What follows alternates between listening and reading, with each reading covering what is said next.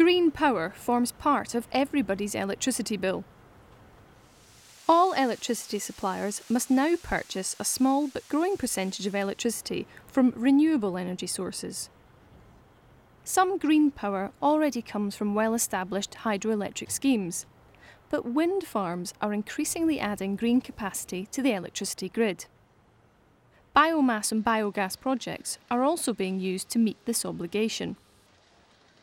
But some companies are encouraging additional development of renewable sources by offering customers products known as green tariffs.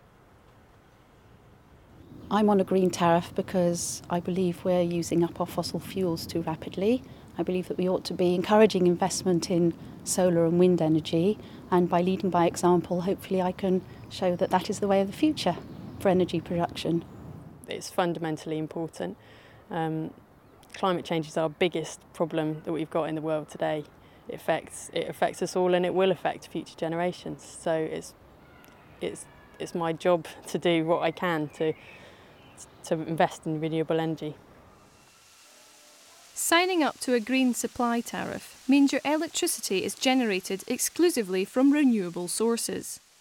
The supply companies guarantee that for every unit supplied, the same amount of electricity is generated from a green supply. Now, what we promise to do for every customer that signs up to us is to buy the same amount of renewable electricity from individual power stations across the UK and put those into the national grid. So for every unit that our customers use and for every new customer we have to find more renewable energy.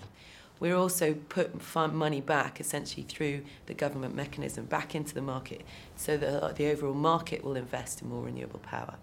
And for that peace of mind, essentially customers pay between £2 to £3 a month extra. Now that is on an average home, so obviously if you've got a bigger home it's slightly more, if you've got a smaller home it's slightly less.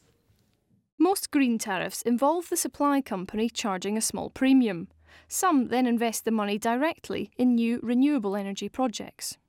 The tariff I'm on is investing customers' money in building new wind turbines.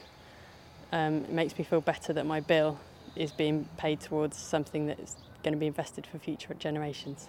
They are investing in alternative means of producing energy, so they are encouraging the use of wind farms not just for domestic use but for industry as well, which obviously is really the way forward. Domestic users don't account for the largest carbon dioxide emissions. It's industry that we have to be encouraging to show the way by investing in renewables. And so my little bit of money enables this production company to encourage others to do the same. Some of the investment in wind is in large-scale projects. The single turbine in the market town of Swaffham was partly funded by one of the green supply companies, Ecotricity. Green tariffs also provide funding for smaller scale installations. These photovoltaic panels are the main source of electrical power for an urban eco-centre, but they can also export electricity back to the grid. The other side of what we do is, one of the things is some of our customers have wanted to go one step further from just purchasing renewable energy, which is obviously a very good first step, but they've gone one step further and actually installed their own renewable power in their homes.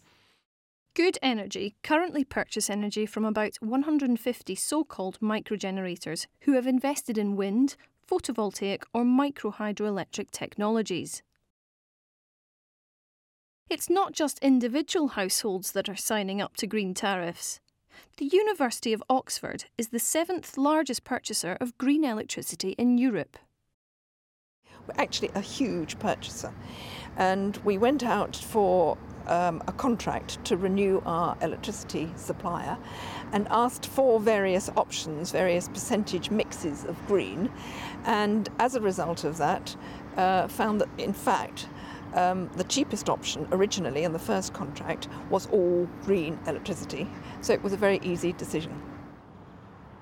With strong student support, they are sticking with green electricity, even though the tariff from their current supplier is slightly more expensive than electricity generated from conventional power stations. What it means is that the University of Oxford is able to say that we are taking responsibility for our environmental impact, and our electricity purchases, and we are buying green electricity. It's mainly hydroelectricity that we buy. We're buying green electricity, and which is carbon free.